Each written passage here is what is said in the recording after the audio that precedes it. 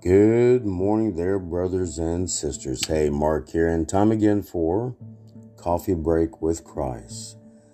God's greatest pain.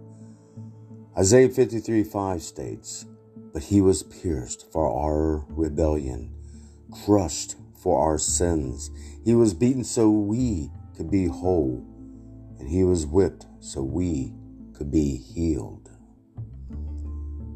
Can you recall the moment in your life when you experienced the most pain? Maybe it was a physical pain when you broke your arm or leg or something else. You see, we've all experienced moments of physical pain. But then there's the emotional pain we can experience when someone has hurt us. For instance, there's the pain of rejection, betrayal, or abandonment. When a husband says to his wife, "I've been unfaithful."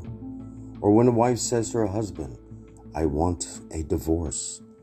There's emotional pain when a child says to a parent, "I don't want to live the Christian life."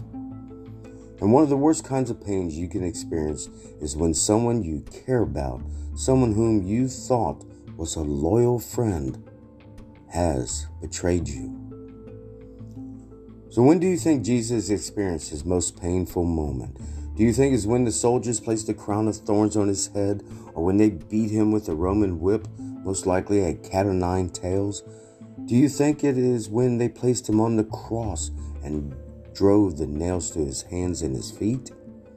As horrible and as horrific as all these things were, I don't think any of them were Jesus' most painful moment. His most painful moment was when he bore all the sins of the world upon himself. That's because Jesus never sinned. He never even had one thought out of harmony with God the Father. But as he hung on the cross, bearing the sins of the world, Jesus and the Father were, in effect, separated. See, Jesus was forsaken of God so that we could be forgiven.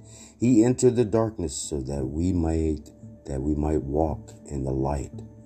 He endured sorrow and suffering for a time so that we might enjoy his presence forever. Amen. All right, brothers and sisters, here's hoping that all will have a most awesome, blessed, and groovy day. And always remember to keep our Lord and Savior, Jesus Christ, so very strong in your hearts. Amen.